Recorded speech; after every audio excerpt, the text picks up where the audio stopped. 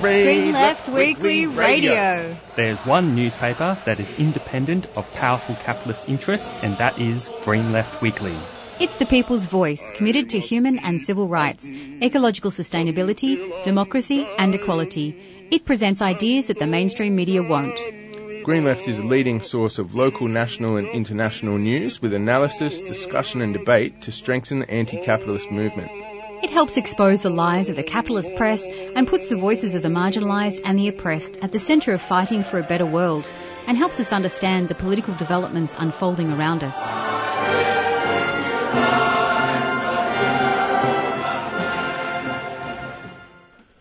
Good morning, listeners. You are listening to Green Left Radio on 3CR 855 AM.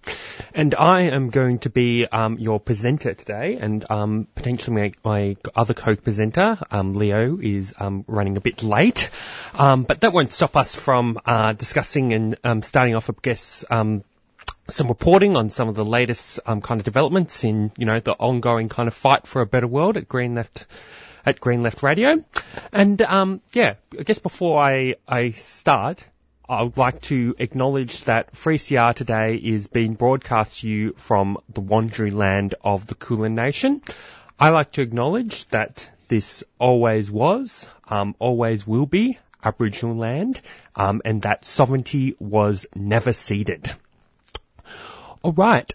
So, the first kind of bit of news I kind of want to get into actually is this is a bit of a kind of headline kind of news story that has dominated the headlines for like the past week, and that is the kind of massive kind of heat wave that is currently occurring in the United Kingdom, but it's also occurring, I guess, in parts of Europe, and we're seeing the United Kingdom reach temperatures of around over 40 degrees in parts of England. And in fact, that, it is actually breaking, records in terms of the heat because, probably many of our listeners, are aware the United Kingdom, has a much it has generally a very cool climate, so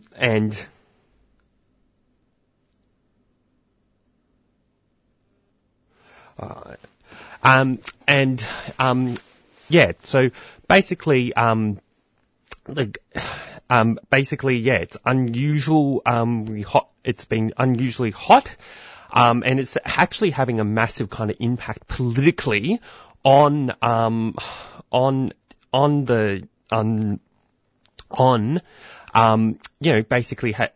United Kingdom has declared a national emergency. There have been deaths caused as a result of the heat waves. And one of the kind of things, because the United Kingdom naturally has a much cooler climate, all the infrastructure in terms of the housing and so on is generally not actually equipped to prepare for these heat waves.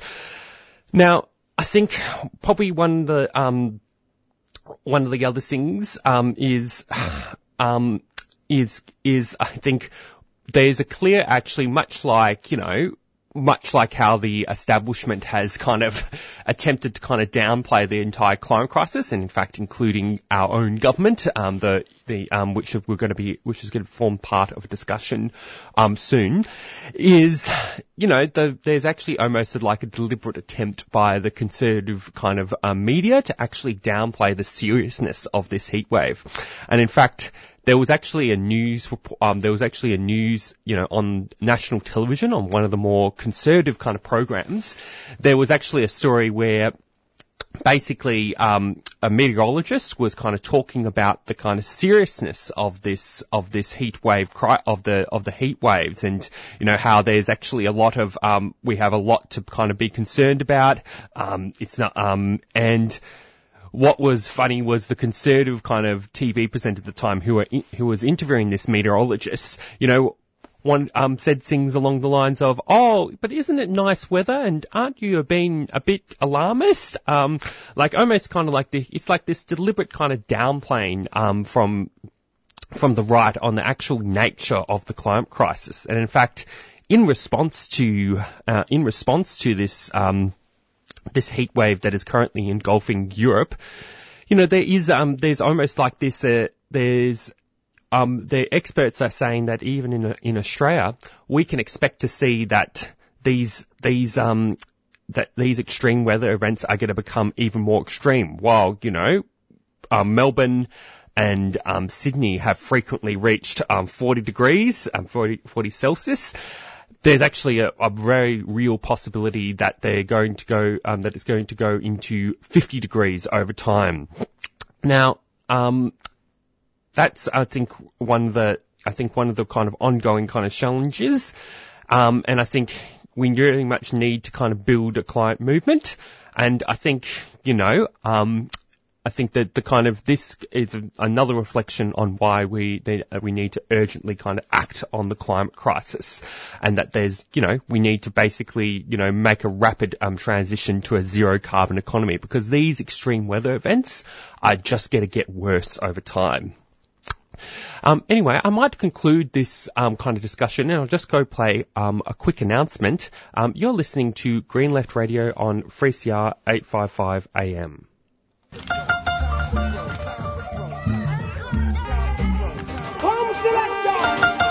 3CR Radiothon fundraiser, 3 to 7 p.m. Saturday, 23rd of July.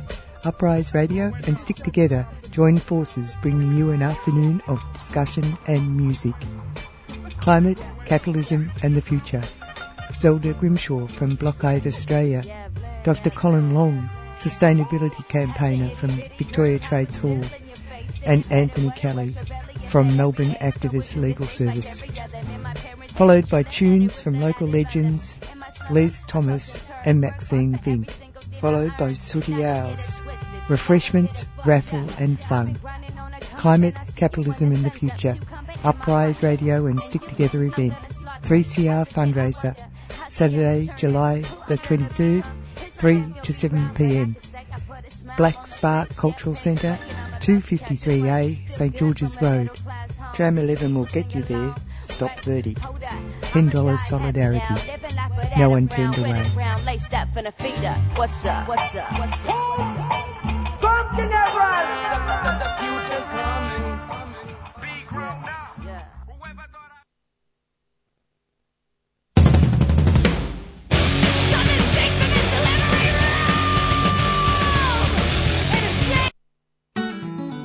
20 Years on the Inside is an iconic new podcast series that gives voice to the experience of First Nations people in the Victorian prison system.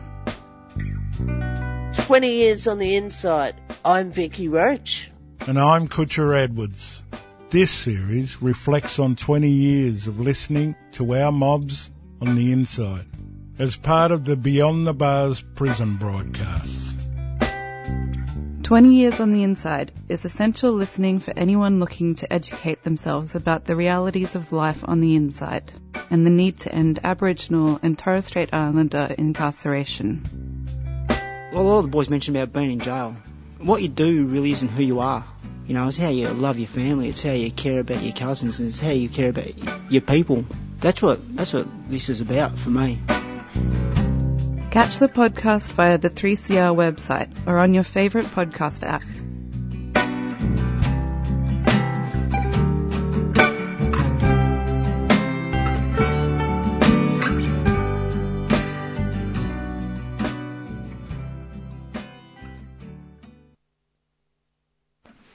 All right, you're listening to Green Left Radio on 3CR 855 AM, and we were just having a bit of a discussion. We were just having a discussion about the kind of heat waves that are currently engulfing Europe right now, where we're seeing weather that where we're seeing new records being hit of over 40 degrees in the United Kingdom, and I guess the nature kind of the crisis is that there potentially thousands of people might be die of heat waves, and of course the seriousness is so severe that even the government within the United Kingdom that has declared a national kind of emergency over these heat waves is even saying that, you know, health and fit people are also at risk.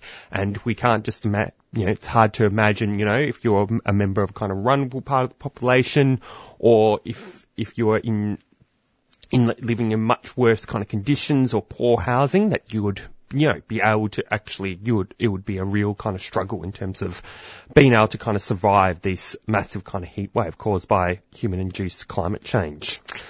Now, another news story I kind of wanted to kind of present on is this kind of recent kind of development, which is the previous kind of coalition government was was trialling a scheme as part in free hospitals under the previous government, and this is something it's actually something very simple and kind of basic. It is simply the question of using inclusive kind of language on the form, on a Medicare form, and this form used, and when it came to describing who someone's parent is, when writing a description of who your parent is, the gender neutral term birthing parent was utilized, which I think is actually like, you know, a positive kind of thing, you know, because it encompasses kind of like the diverse experiences of, you know, trans people, of the trans community, of non-binary. And however, when it came to from the perspective of Bill Shorten, who is the Minister for Government Services, he has actually actively kind of intervened to ensure that the term mother is used instead. Now, this may seem like, I think, you know, a small kind of thing, but this is actually kind of like, I think, an important kind of issue, I guess, of inclusion. The fact that Bill Shorten and the Labor Party have only necessarily responded to this because because of right-wing kind of backlash and right-wing publications such as the Daily Telegraph, and, you know, the fact that there was some concern raised about the term. I think this is actually, you know, I think it is quite outrageous that, you know, Bill Shorten has actively kind of intervened in this, and it doesn't do anything in terms of advancing, you know, in fact, it actually buys into the kind of right-wing kind of transphobia. And I think, you know, I think the fact is this was actually a positive thing that the government was moving to, as symbolic as it may be. And the fact that that Bill Shorten has kind of actively intervened to ensure that it doesn't go ahead, I think is quite, you know, it just shows how far we have to go in terms of fighting for trans rights and inclusion. Yeah, I'll just go play a quick announcement. You're listening to Green Left Radio on. Actually, I might go play a bit of a song, actually. I think I'll play Nina Simone, I Wish I Knew How, and then we might go into some more news stories. You're listening to Green Left Radio.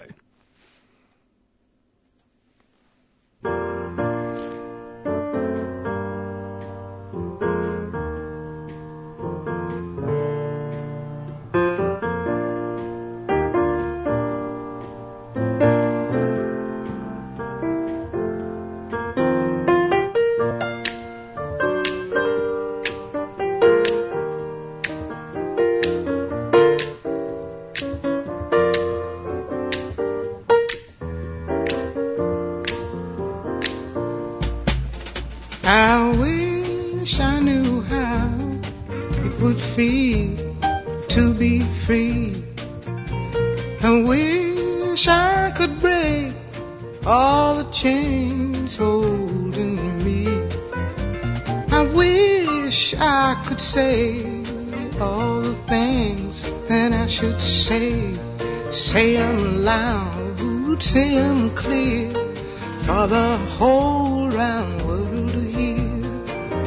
I wish I could share all the love that's in my heart.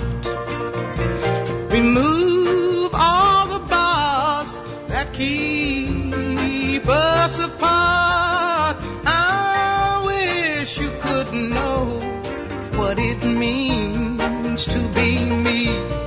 Then you'd see and agree that every man should be free. I wish I could give all I'm longing to give. I wish I could live like I'm longing to live. I wish I could do all the things that I can do, though I'm way overdue. I'd be starting anew. Well, I wish I could be like a bird in the sky. How sweet it would be if by my heart I could fly. I'd soar to the sun and look down at the sea. Then I'd sing, 'cause I know, yeah. And I'd sing, 'cause I know, yeah. And I'd sing, 'cause I know how it feels. I know how it feels to be free. Yeah, yeah, I know how it feels. Yes, I know how it feels to be free. Lord, Lord, Lord.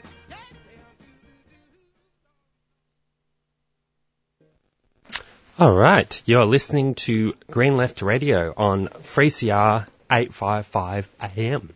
Now, the first, I was just going to, before some of the upcoming interviews that we have for the program, I was going to play a recording of a public forum that Green Left organised recently.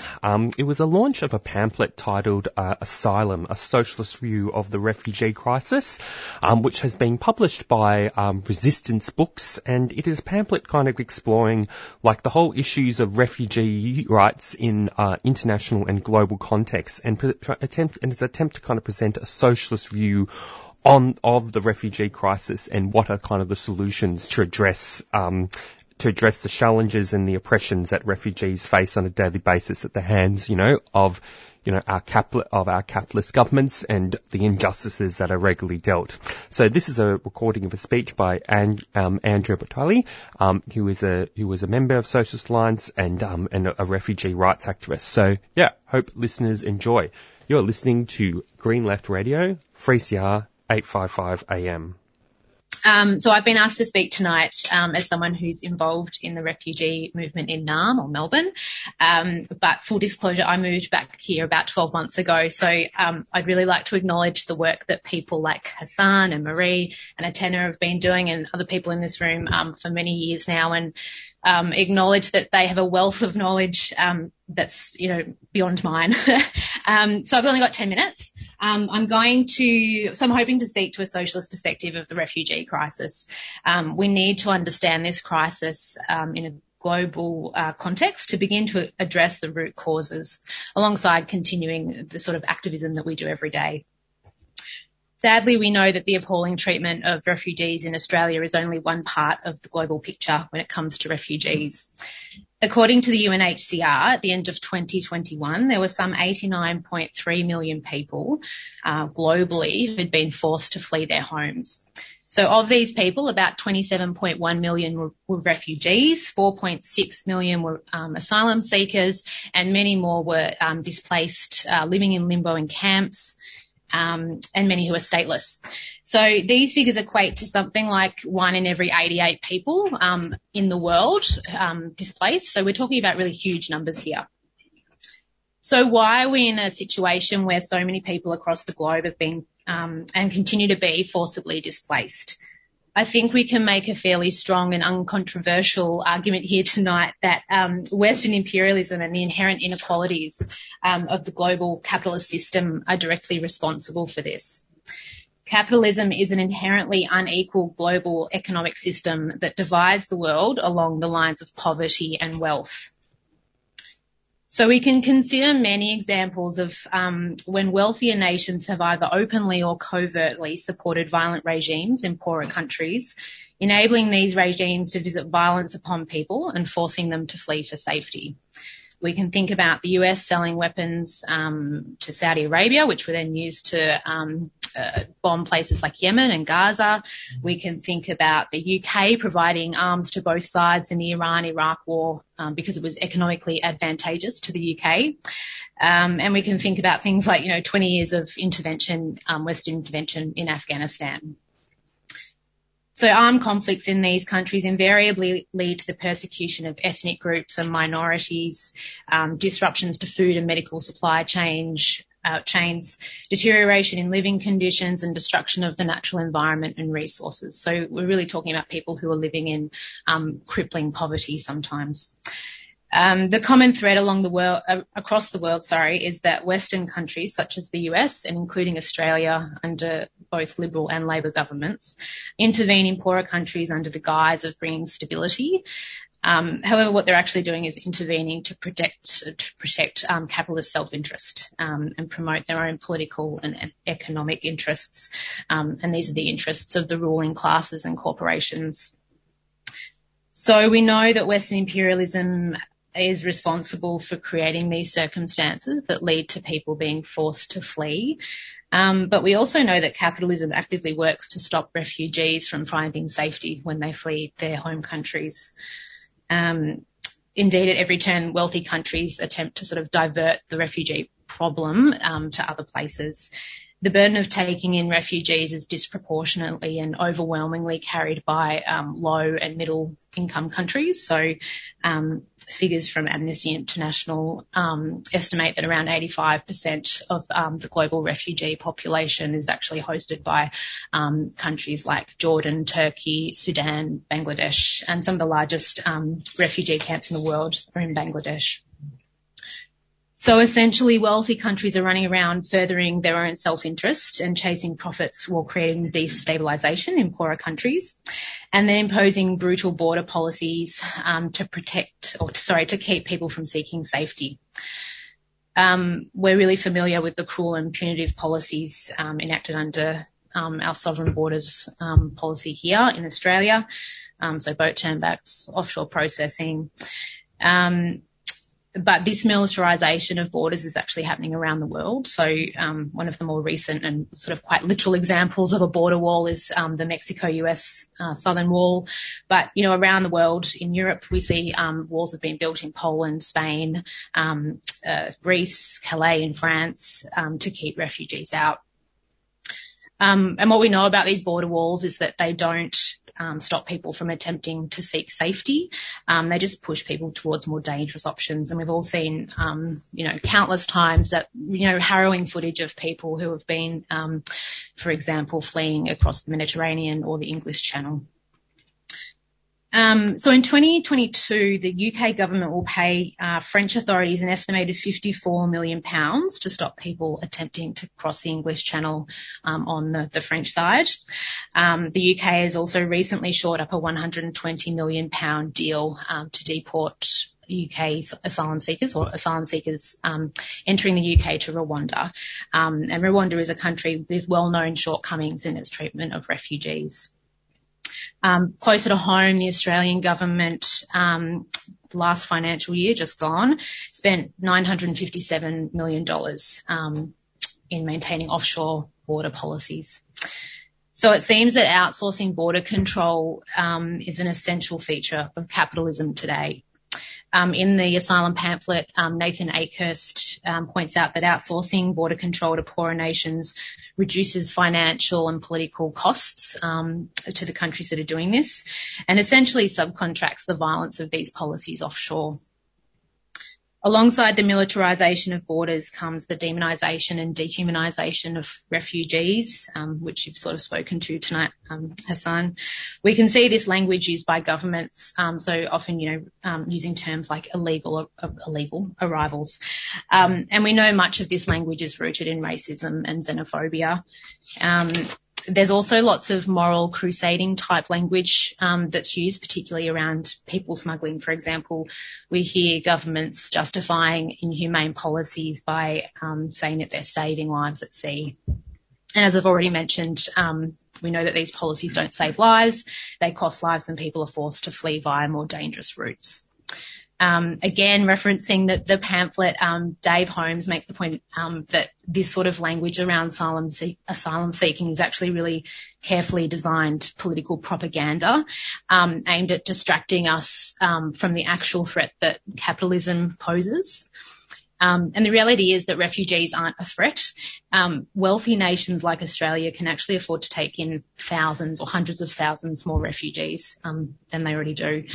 All the big social issues that we're facing at the moment, so things like homelessness, low wages, cost of living, inequitable access to health and education, none of these problems are caused by refugees.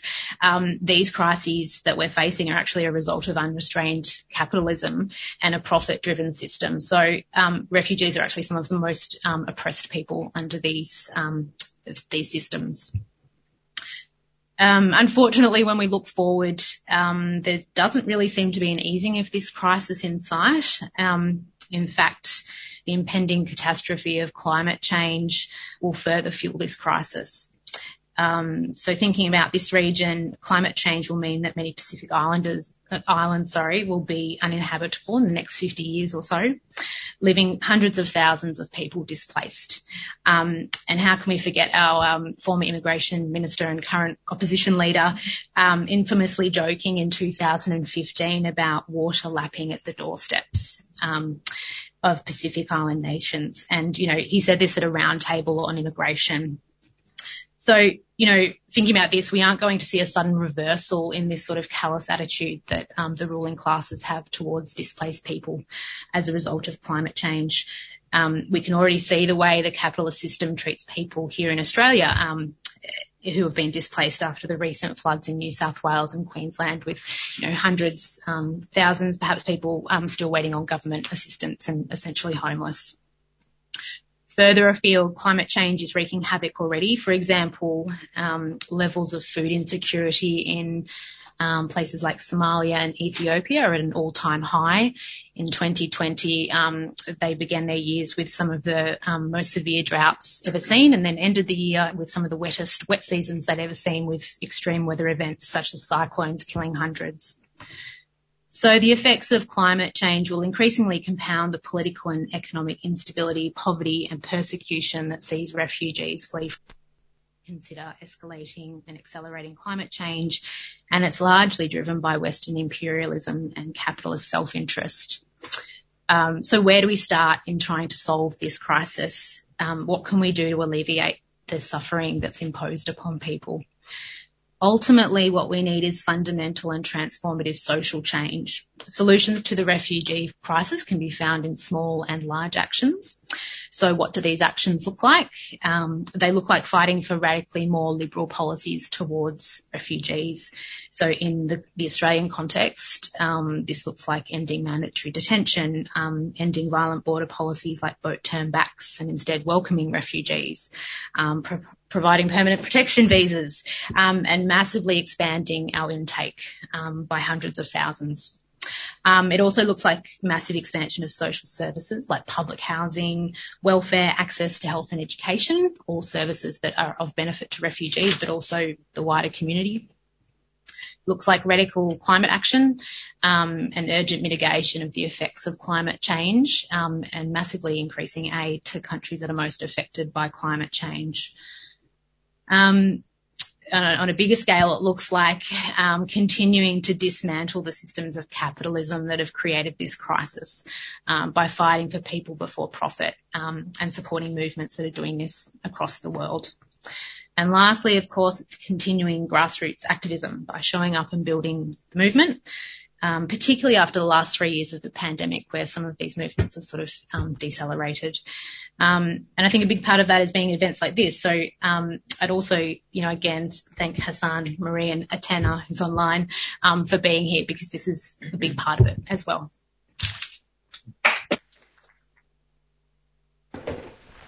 All right. So you're just listening to a recording of a speech by Andrea Bocelli, who is a member of Social Alliance, who was speaking at the public forum titled Asylum, a socialist view of the refugee crisis. This was a public forum that was actually organised around on July 12th, just last week. And basically it was the launch of a pamphlet titled Asylum, a socialist view of the refugee crisis. And basically, which has been published by Resistance Books. Anyway, I was going to cover some different positive news stories of resistance from the pages of Green Left. But I guess before that, I was wanting to go play another song for the program. I'm going to play Destiny by Debbie Morrow. You are listening to Green Left Radio on 3CR 855 AM.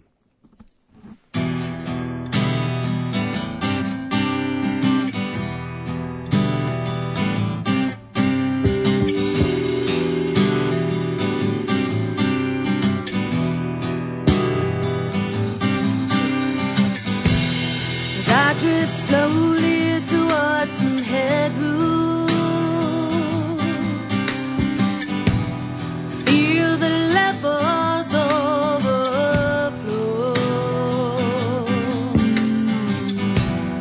I stare past the window in my bedroom.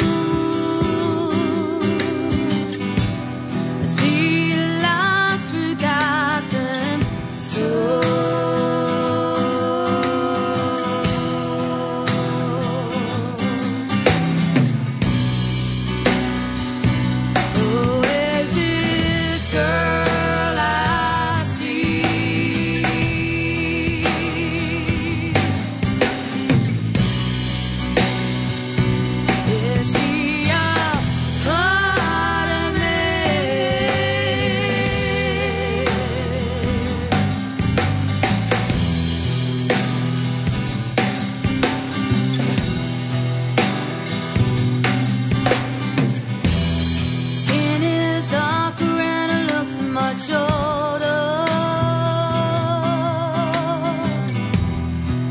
She's so gentle, so kind. She knew my name, though I never told her. She's like my spirit through my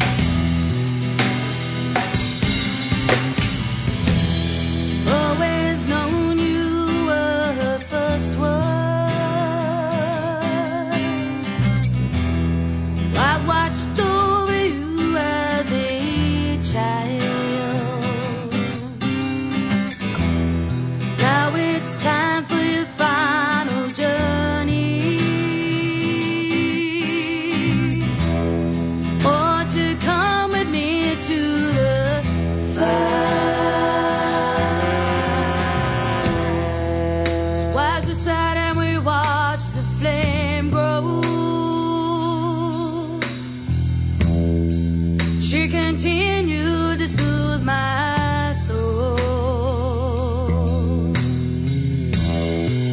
And she told me about my dreaming. She's the past that the future told.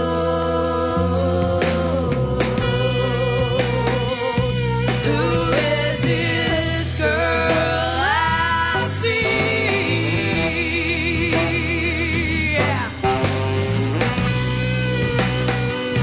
She's my destiny.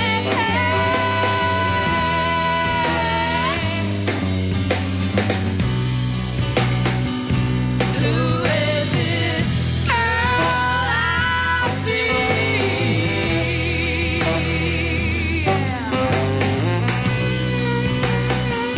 She's my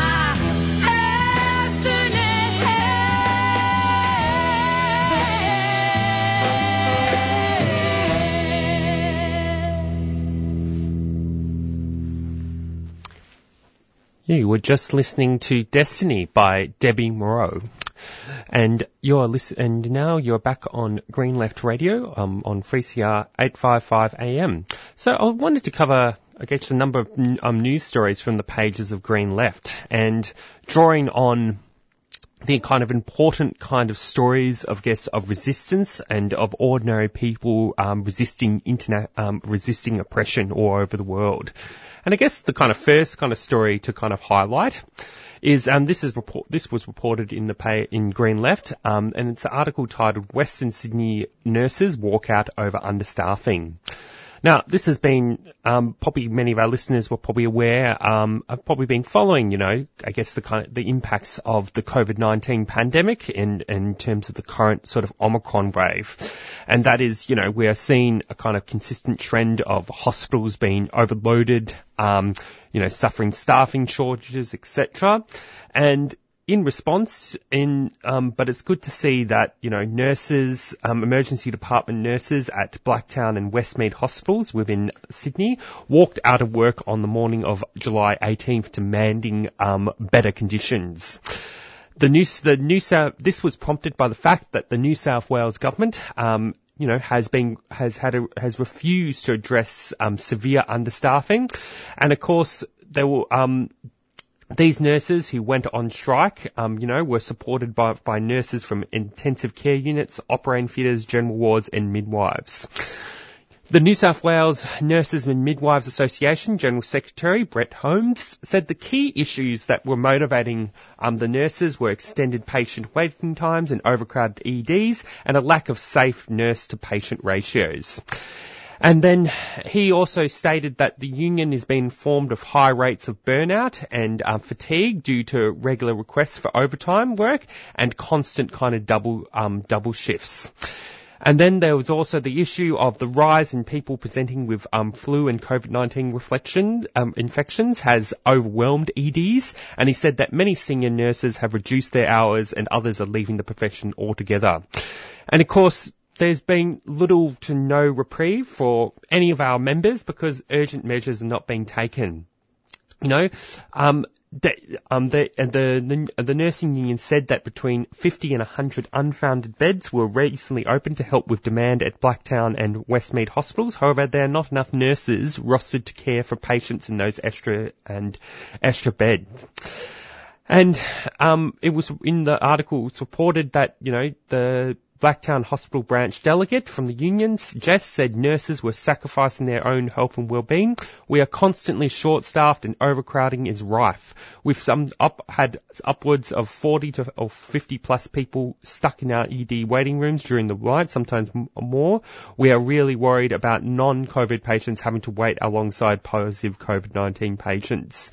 And very much, the Westmead branch delegate Denny Anderson said that conditions inside EDs were at breaking point, and we're at the cusp of yet another wave of the pandemic, coupled with increased cases of flu and other rise, but already we are treating too many patients in corridors while others are sleeping on the floor.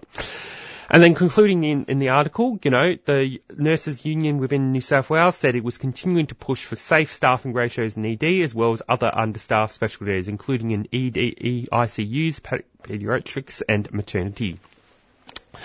Now, another story I want to cover that's sort of like a bit of a kind of example of more kind of local kind of resistance coming from the trade unions, in particular within Australia. But probably one of the most fascinating kind of developments that has sort of happened internationally, which we've been reporting on in Green Left, and there's also a video available online on our website about this. But this concerns what's been happening in the Central American country of the Caribbean, Panama, which is that there's been massive kind of national mobilisations against the cost of living. And these protests have actually involved tens of thousands of workers, teachers, students, doctors and members of social movements and indigenous organisations.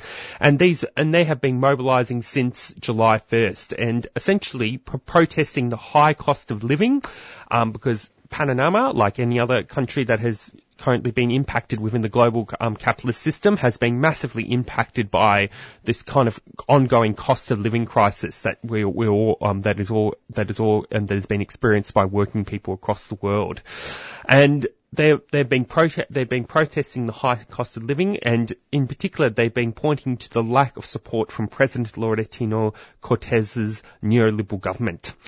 And the people reported in Green Left, the People United for Life Alliance, a platform that brings together various social movements and trade unions from across diverse sectors, has drafted a list of 32 demands for the national government and has organised a series of national mobilisations. They've announced that they'll take part in a dialogue with the government mediated by the Catholic Church. And probably some of the other things that have also been happening in this context has been the protesters have experienced severe police repression against protesters, and of course meanwhile there's been thousands of people mobilising in cities and towns across the country on July 18 and 19, maintaining road blockades and organising pickets outside public institutions. And so this I think the movement is, I think a very kind of positive development in terms of, the kind of ongoing kind of resistance that is occurring to the kind of everyday, to the ongoing issues caused by our global capitalist system. And to give for more listeners information, the movement is, demanding, this movement is continuing to mobilise, and it's demanding things like a freeze on the price of fuel and basic commodities, a rise in salaries and pensions, a freeze on the price of medicines and resolving the lack of supply, a rise in education and healthcare budgets, better working conditions in the education and health sectors, repair of schools, hospitals, roads and other public infrastructure, measures to combat corruption, rejection of the 4 bilateral United States Panama military bases, policies to support indigenous communities and ensure respect for their autonomy. They're also demanding the withdrawal of austerity measures and job cuts in the state's workforce, including the voluntary retirement program for public sector employees, among other things. Anyway, that's you can read more about this on greenleft.org.au if you go into the website. And yeah, there's even a very kind of cool expiring kind of video. But yeah, we'll continue to kind of follow the developments in Panama, and I think it's definitely a very kind of important story to keep following, especially in terms of the kind of covering the kind of ongoing resistance to the everyday struggles against capitalism. Anyway, you're listening to Green Left Radio. I'll just go play a quick announcement and we'll go on to our first interview for the program. You're listening. I really am not understanding why people aren't seeing the fact that prisons are an integral part of a public health response to a pandemic. Like you, I'm really concerned about whether the data is being released very honestly about illnesses within prison. I have suspicions it's not, but really we need very strong leadership in this country that actually cares about people inside our most vulnerable populations inside. That's what we need, and that's not what we're getting right now. We need to keep radical voices on air. Subscribe now. Go to 3cr.org.au/subscribe or call the station on 9419 8377.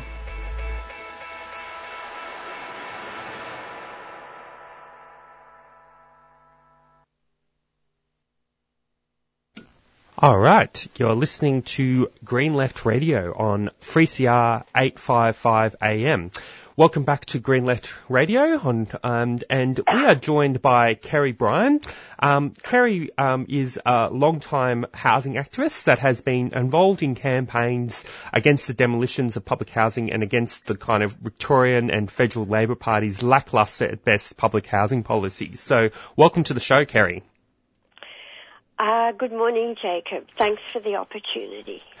Okay, so yeah, the first kind of question is, last week, Kerry, a report was produced by the Victorian Ombudsman into complaint handling in Victorian social housing.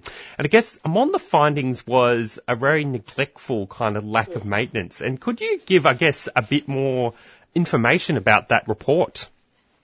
Yeah, sure. Firstly, it's entitled Investigation into Complaint Handling in the Victorian Social Housing Sector. And firstly, Jacob, I'd just like to put her report into a broader context. And that is that it did take the Ombudsman's Office some time to understand the depth of the problem tenants were having in getting their issues addressed. So I think it was a bit of a learning curve for the Ombudsman. But if I can just briefly outline my own experience back in 2019, it wasn't that great. Basically, me and my neighbour wrote to the Ombudsman complaining that our estate hadn't been upgraded for 20 years. And by upgrade, I just mean a refurbishment, where it's basically where they have to look at, flooring, carpeting, kitchen cabinetry, painting, and those kind of capital works maintenance, which requires a fair bit of expenditure. They used to do it on a 12-year basis. Unfortunately, they don't do that anymore. So, as you'd be aware, estates are being left to neglect and people just have to lobby for their own maintenance. Anyway, we wrote to the Ombudsman at that time, and unfortunately, her office just kind of accepted the flimsy and absurd excuses given by the Department of Health and Human Services. So that wasn't such a great experience at that time. But since then, I think in 2020, the Greens started to campaign for a public housing ombudsman because they knew the extent of these problems was absolutely critical. And then Deborah Glass, the Ombudsman herself, she conducted an investigation into the terrible tower lockdown in 2020 where 9 public housing high-rise estates, the tenants were basically held captive for 5 days or more, and she wrote a damning report about that. And then after that, last year she put out a call that her office wanted to hear from public tenants about their unactioned complaints. So that's just to give you some background of the context. And now I'd just like to give you briefly some of the findings from the snapshot of her report. And so Deborah Glass writes that we were told of properties in dire need of repairs and woefully understaffed local housing offices. People worried about the lack of maintenance making properties unsafe and dangerous neighbours not being dealt with, but most commonly that nothing happened when they tried to complain. Excuse me, I'll just take a sip of water. I'm just getting over COVID. And then she goes on to reference Hannah's story, and this was also published in The Guardian a couple of weeks ago. Basically, Hannah was forced to cook in the lounge room on an electric fry pan because she had no electricity in the laundry or the kitchen. And unfortunately, this meant she couldn't wash her kids' school uniforms. So unfortunately, child protection started to get involved. But nevertheless, the problems at her property weren't fixed until her daughter was electrocuted. And Miss Glass knows from advocates that her report doesn't even tell the full story. Some tenants are fearful of reprisals if they speak up.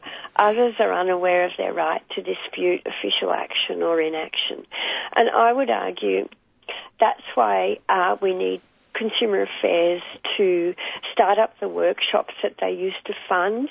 They were run by community legal centres to explain to tenants, both public and private, how to breach your landlord and how to represent yourself at VCAT. And I do think that us public housing tenants, myself included, we really could be using those formal tenancy processes more than we actually do, and that might help things to move along a bit quicker. Also, Ms Glass goes on to express concern that whilst the big housing builders welcome, much of the $5.3 billion will go to community housing providers, yet their complaints mechanisms are inferior to those in public housing. She's described people's experience of the community housing complaint system as a patchwork subject to individual providers. So in other words, there's no consistent framework or set of policies and practices across the sector. And overall, she found that both public and community housing complaint systems are complex, confusing, under-resourced, and in many places ineffective and inconsistent. And she realises this won't surprise anyone. Now, in response, she's proposed a single two-tiered system for all social housing complaints based on the principle of local resolution, central escalation. So in Tier 1, frontline staff will continue to handle complaints, but with superior training and support than currently. And Tier 2 would be a single external escalation point for all unresolved housing grievances to a proposed new social housing ombudsman. And she believes that early resolution will greatly reduce the pressure on VCAT's tenancy list.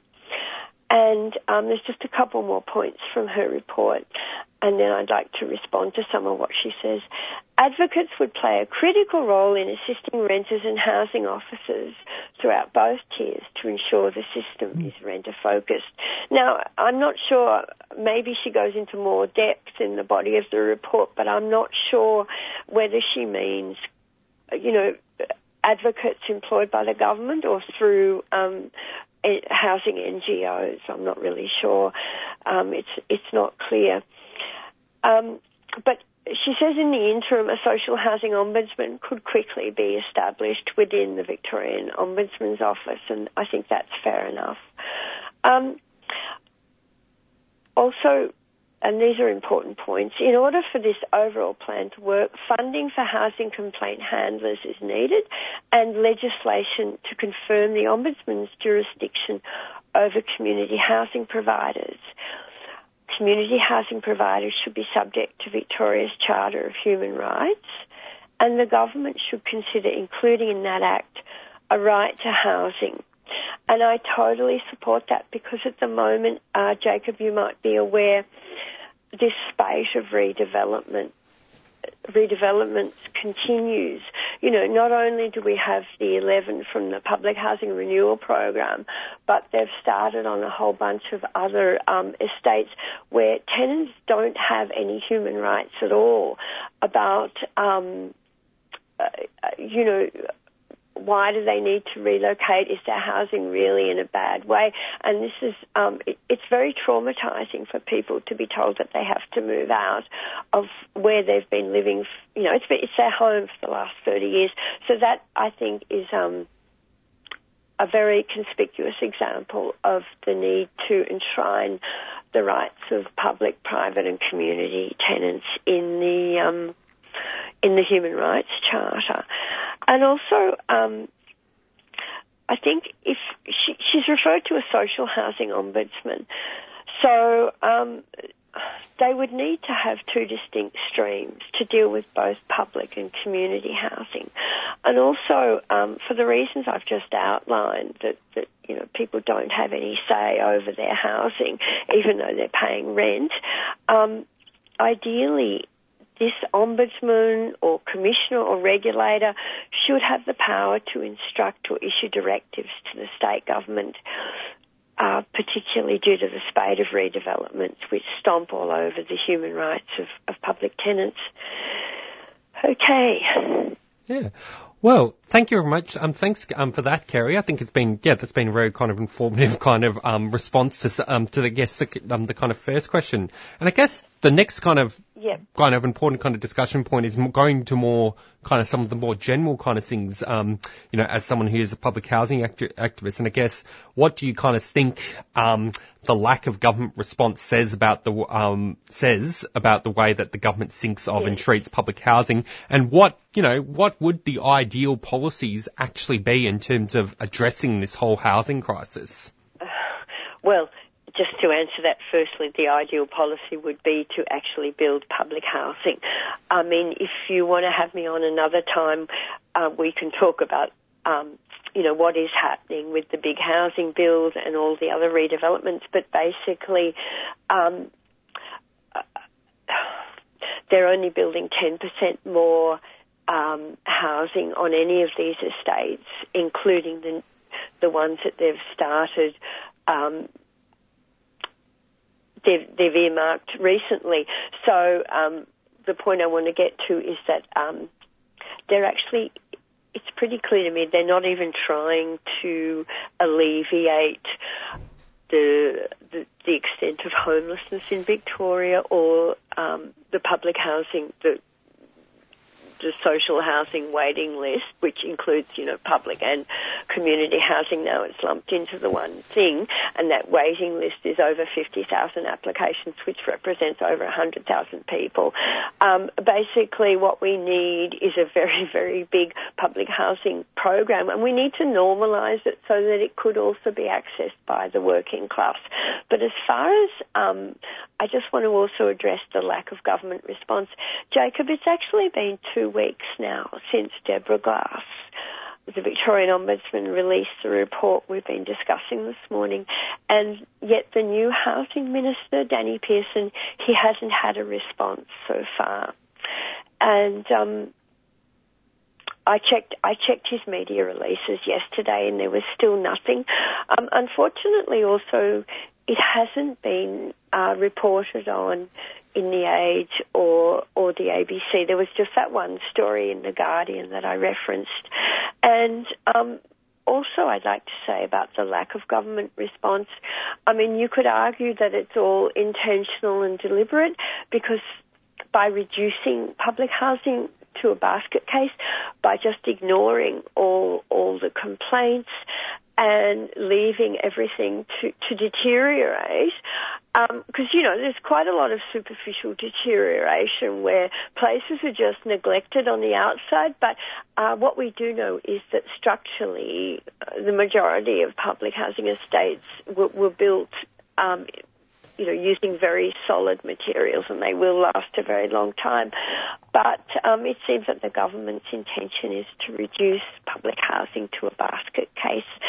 And can I just say that in relation to that point, since the creation of the new entity a couple of years ago, Homes Victoria, the scenarios Ms. Glass has reported on have only gotten worse. Now, while it's not clear to me what the demarcation is between Homes Victoria and the new department, which is the Department of Families, Fairness and Housing, it appears that Homes Victoria has been set up as a kind of real estate vehicle, as we can see from all the recently announced redevelopment. And it seems that Homes Victoria aren't particularly interested in running the public housing system. They seem keener on bulldozing it and redeveloping it as community and private housing. But we tenants want to ensure that the business of running the public housing system stays within the Department of Families, Fairness and Housing. And we need a Director of Housing who's committed to strengthening and improving public housing, not letting it run down.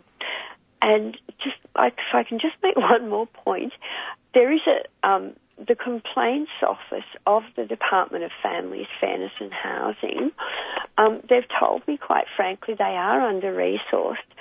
And if you ring up and ask, what's happening with my complaint, it's been 6 weeks now, do you know what they tell you to do, Jacob? They tell you to go straight to the Ombudsman.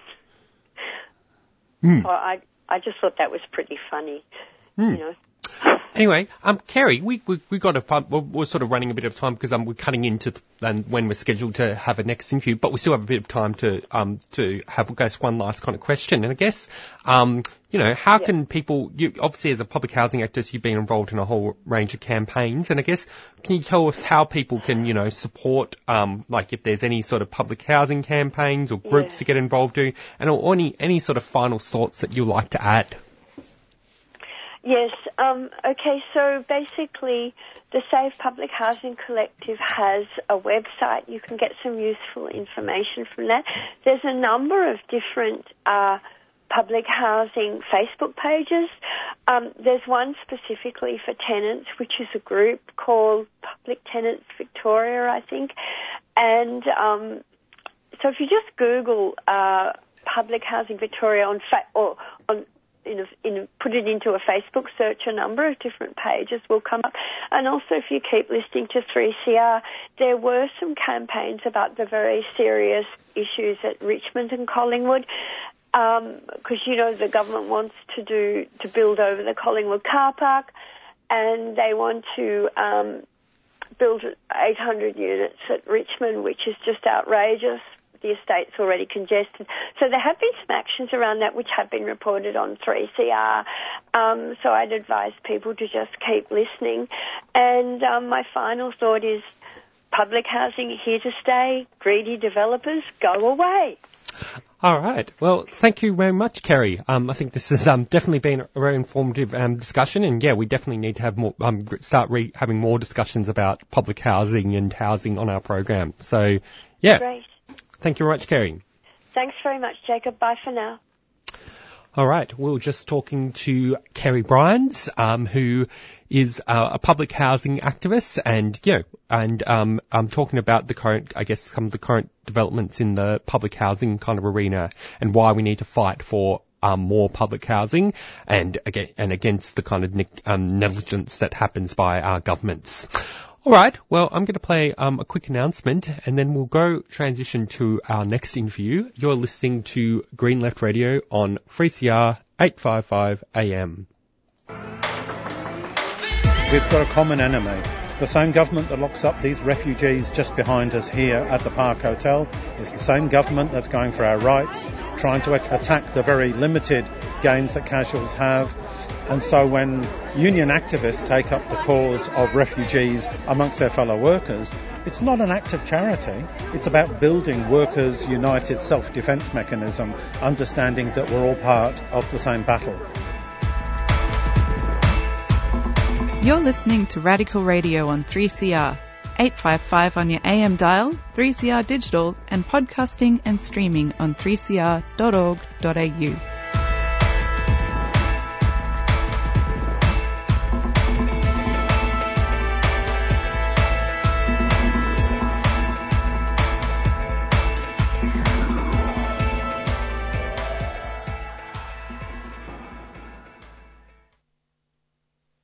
All right, you're listening to Green Left Radio on 3CR.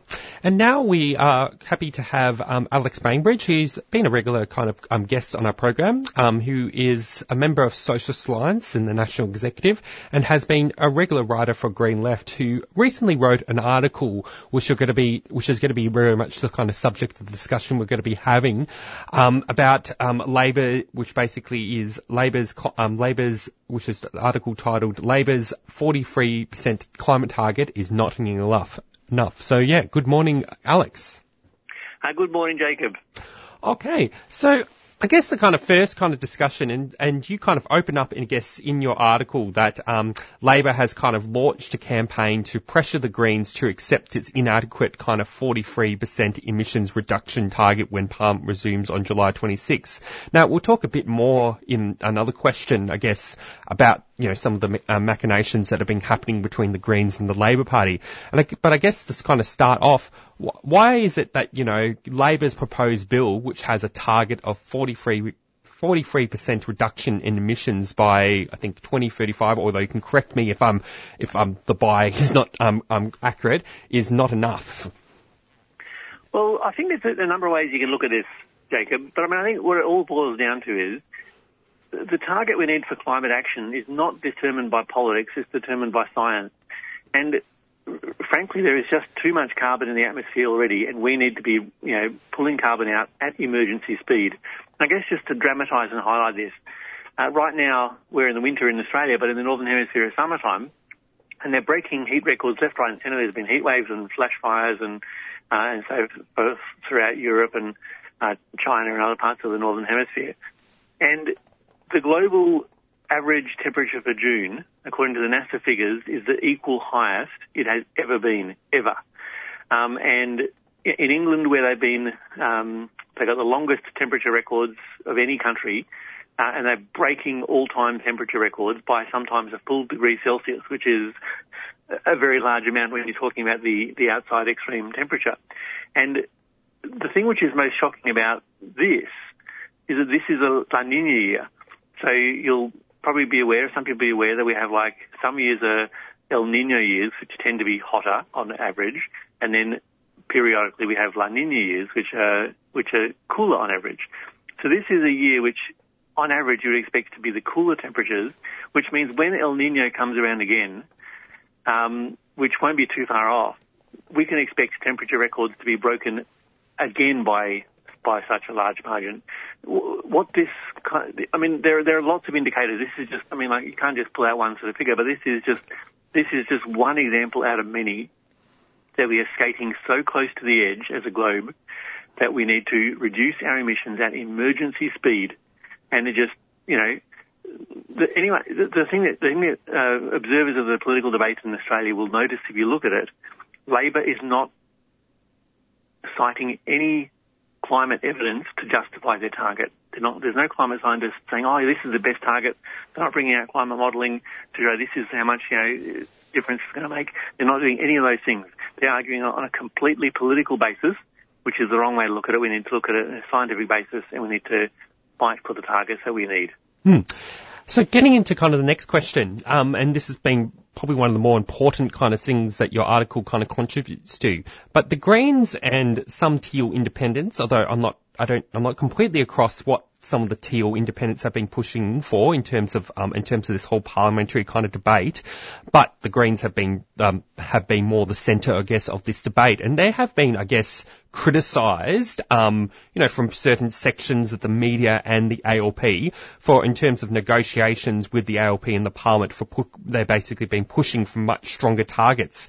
But of course, more outrageous, there has been this accusation towards the Greens from the ALP that they've been blocking climate action for more than a decade, and they cite their role in opposing, I think, the carbon tax, going back in the early part when Kevin Rudd was Prime Minister. And I guess, what is your kind of response to some of those accusations and those arguments that have been put forward by the ALP? Well, I think just to be fair to the Labor Party, the Labor Party I don't think is accusing the Greens of blocking climate action, but more like saying the fact that the Greens didn't support the CPRS, what Labor called the Carbon Pollution Reduction Scheme, and what the Environment Movement calls the Continue Polluting Regardless Scheme. What Labor says is because the Greens blocked that legislation or proposed legislation in 2009, that has set up a decade of inaction post that. Now, there's a whole lot of things that are wrong with that line of argument. It's not true.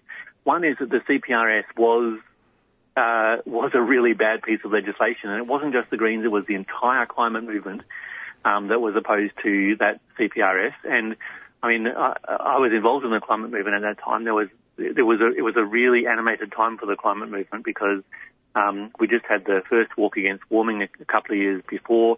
There was the first climate emergency summit. David Spratt's book, Climate Code Red, had just come out a couple of years earlier. At that time, there were a lot of climate action groups springing up all over the place, and it was, broadly speaking, it was, actually, to be honest, frankly, it was a stronger climate movement in some respects then than now. Obviously in some respects yes, in some respects no. But the point was that it was a burgeoning climate movement, and the entire climate movement was against the CPRS. And look, what's wrong with the argument is that the Greens were pushing for stronger action. The Greens at the time said that the CPRS locked in Faye. That was truth. the CPRS had a measly 5% target, but even that is actually being generous to it because it was a 5% target based on offsets. And at the time, the offsets were possibly even more dodgy than the dodgy offsets that Labor still wants to use today in 2022. And there were billions of dollars in handouts to the most polluting fossil fuel corporations. So, you know, it was a really bad piece of legislation. The Greens were 100% correct to block it. And the reason, if you want to understand realistically why have we actually had a decade of inaction, well, I mean, firstly, that whole decade of inaction mantra ignores the fact that there was a carbon price from 2011, although that was also not, in my view, wasn't the best legislation. But the reason why we've had a decade of inaction is that the Labor Party has not taken climate change seriously, not through neither the Rudd nor the Gillard government. And it was in that context where the CPRS, which gave Tony Abbott a gift on a platter to basically run out this, no new taxes line, great big tax line. If the Rudd and Gillard governments had simply done the things that were necessary for climate action, like, for example, building Australia's first concentrating solar thermal power plant, that would have been an inadequate action, but I would have cheered it immensely because that would have been a positive step. The CPRS was not a positive step, and the reason why we've had this decade of inaction is because essentially, if you want to come down to it, Labor was actually pathetic and wimped out on the climate action that was needed, and frankly, that is exactly what they're looking like they're doing now, which is why we need to push back. I saw a tweet this morning by Tim Hollow who said that why is the environment movement ganging up on the Greens, telling them to block the target, telling them not to block Labor's target, when in actual fact they should be ganging up on the Labor Party, pushing for a decent climate action, which is what they're not doing. Yeah, and I guess the point, just one comment before I go into my question. I guess that in some sense that kind of reflects a certain kind of fatalism from sections of the climate movement who are saying that, because in the end, I think there's this argument because we've lived under coalition governments for so long who have pretty much done nothing around climate change, in fact made the problem worse, that there's almost like this implication that, now that Labor's gotten elected, we just have to accept whatever they're giving us, no matter how minimal it actually is. And in fact, that gets into, I guess, my kind of next question, because you were sort of talking about some of the political reasons that Labor is kind of pushing this target. And I guess the kind of public message that they're justifying this target on the basis that, it's what they promised in the federal election. And I guess I wanted to see if you can unpack, does the ALP really have a mandate to push a weak climate target just because they simply got elected and that was the target that they brought to the election? Well, look, it is the nature of politics that everybody will. There are multiple readings you can make of the last federal election, and people will read it in ways that suit their own political beliefs. But I mean, the point that I would make is we have a relatively, better than some countries, but on average, a relatively undemocratic electoral system. So the Labor Party can get more than 50% of the seats with, 32% of the vote. In one sense, they can claim a mandate because they got more than 50% of the seats in the lower house. But realistically, people want a stronger climate action than what Labor is offering. Now, it's true, a lot of people are scared of bullying by the coalition, and there are a lot of people that their expectations are so low they will accept, whatever they can get, basically. But, I mean, I come back to what I said at the beginning. I mean, in the end, we can't decide this climate target based on politics. We need to decide the climate target based on the action that is needed to win a safe climate. And so going back to the election, I mean, the other points I'd make is that parties and candidates that did offer a stronger climate action had their vote increased. Labor's vote decreased. So they should have a certain amount of humility that they should be open to discussion about increasing their target. And the final thing I say is this. I mean, to the extent that there is a real discussion to be had, I mean, some of the Labor Party people will say things along the lines of, well, you know, we've got the Greens are just focusing on inner city seats, which is not true, but okay. But they've got to win seats in like coal mining areas as well, and if they push too hard, they risk the future of their whole government. Now, that's an argument they make that sounds good to a certain layer of people, but I think it is a dead wrong argument. I think that, firstly, any climate action, if it does have an impact on coal miners or other workers in some industries, part of that climate action is guaranteeing jobs and livelihoods to those people people in communities that might be going to miss out by climate action. That's how you undercut Tony Abbott-style great big tax, misinformation campaigns. That's one half of the answer, is that climate action requires stronger action to protect the people. The problem is Labor is not protecting the people in those communities. Labor is protecting the fossil fuel industries in those communities. And that's why we need to push back against them. Okay. Well, why don't we well, I was going to kind of conclude, I guess, you know, with any sort of comments with any sort of final comments, I guess you'd like to make, and maybe even make, you know, even though this is kind of like a point that, you know, we do kind of bang on a lot in terms of our 3CR program about, you know, but I think it would be important to kind of conclude, to end it with, you know, what are the kind of solutions and measures that actually are really needed to address the climate emergency, especially in comparison to Labor's actually quite pathetic and weak target. Look, whatever target is adopted by the Parliament, I mean, is going to be a symbolic target. The thing which is most important more than anything else is to actually stop the fossil fuel industry in its tracks. So, firstly, that means absolutely no new fossil fuel developments. And at the moment, Labor is, we've got the Scarborough Gas Project, we've got Beetaloo, we've got Narrabri, and, you know, there are 27 coal projects which are on, the Labor Party's desk at the moment, 114 fossil fuel projects altogether. Basically, there can be no new fossil fuel project developments if we are taking the climate crisis seriously. Until we say no new fossil fuels, the government is not taking climate change seriously, no matter what target. They could put 100% down on paper. If they're still allowing new fossil fuels, they're not taking climate seriously. So more than anything else, we need to break the power of the fossil fuel industry. We need to say no new fossil fuel developments. Once we win that, we need to win a sensible, rational, practical plan to phase out the fossil fuel use that we've got, so that the lights don't go out, but so that we do reduce our emissions.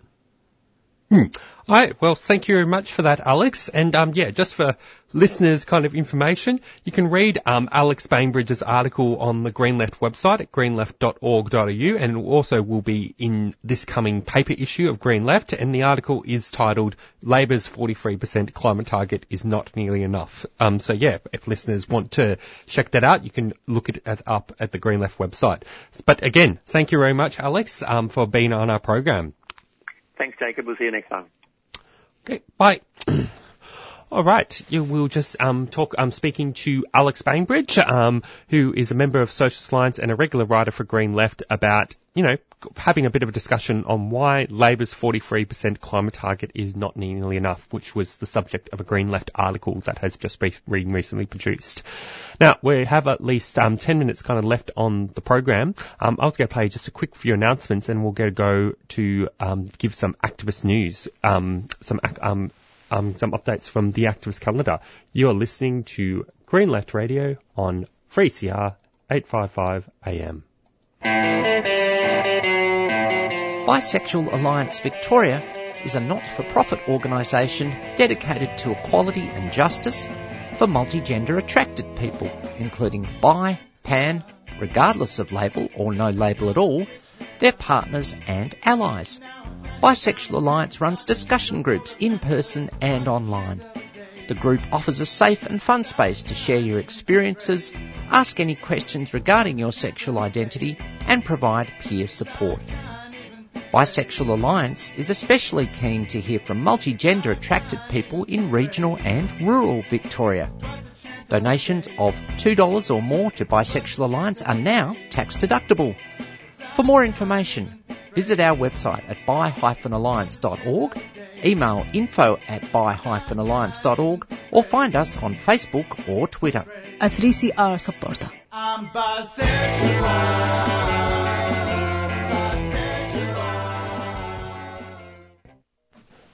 All right, you're listening to Green Left Radio on 3CR 855 AM. Now, this is, now I was going to give a bit of an update on the Green Left activist calendar, to give a bit of an update on upcoming events that are, and fundraisers and other political events that might be of interest to people living in Melbourne and within Victoria.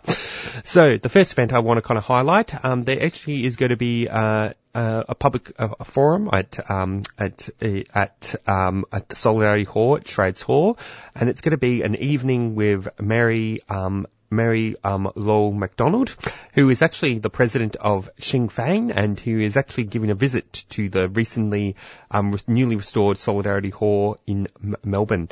Join us for speeches, socialising and light refreshments. But yeah, this might be a good event, especially for those who are interested in the Irish politics and have been follow the ongoing Irish freedom struggle. The next event is on Saturday, July the 23rd. There's going to be a rally, Stop Turkey's Attacks on Rojava. Turkey is carrying out daily attacks on the Kurdish freedom movement and its allies in northern Syria. And this is going to be an event that's going to be at the old GPO at the corner of Burke and Elizabeth Street in the city. And then on also happening on Saturday, July the 23rd, there's going to be a fundraiser organised by Uprise Radio, another 3CR program, and it's going to be titled, and it's a fundraiser titled Climate, Capitalism and the Future, and pretty pertinent discussion, especially with what we were kind of discussing before with Alex Bainbridge. This is going to be happening at 3 p.m. at the Black Spark Cultural Centre, 126A Gladstone Avenue in Northcote. And yeah, you can book tickets if you look up on Facebook, fundraiser Climate, Capitalism in the Future. And I think there's also should be some details up on the Green Left radio website as well. And then on Sunday, July 24th, there's going to be from a regular musician that we've promoted on 3CR, there's going to be a gig by Les Thomas at 3:45 p.m. at the Drunken Poet, 65 Peel Street in West Melbourne. And then on Tuesday, July 26th, there's going to be a public forum at the Loop Bar. Police Panopticon zooming in on the use of police body cameras. So I think that will be kind of an important kind of meeting.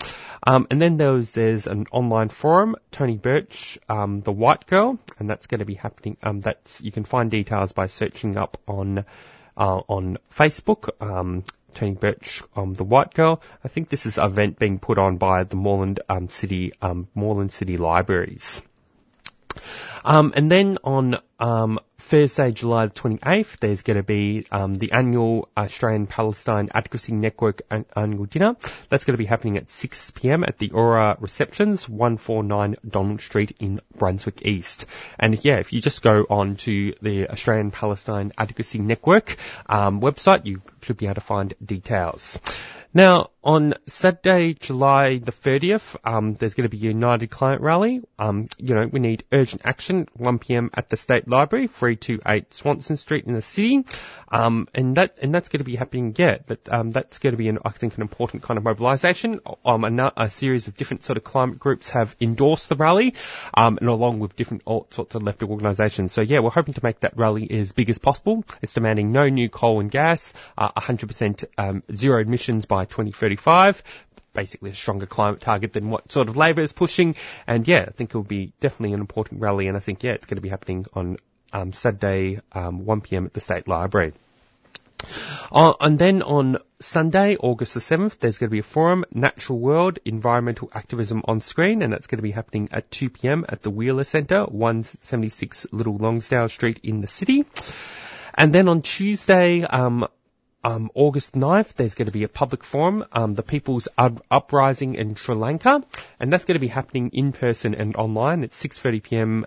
With a meal from 6 p.m. And one notable thing about the public forum, it will feature kind of an eyewitness perspective on the kind of mass movement that has been unfolding in Sri Lanka, and that's going to be happening at the Resistance Centre, level 5, 407 Swanson Street in the city, opposite RMIT.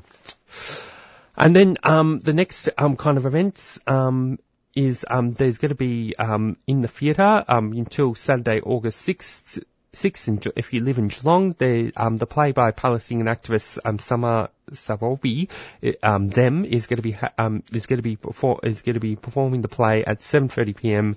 at the Arts Centre, 81 Ryrie Street in Geelong, and that's until Saturday, August the 6th. So yeah, hope So I think that covers number of the kind of different events that are kind of happening today, and that are happening in the coming weeks. So yeah. We're getting to kind of like the end of our program. I'd like to thank all our listeners and guests for being on our program this week.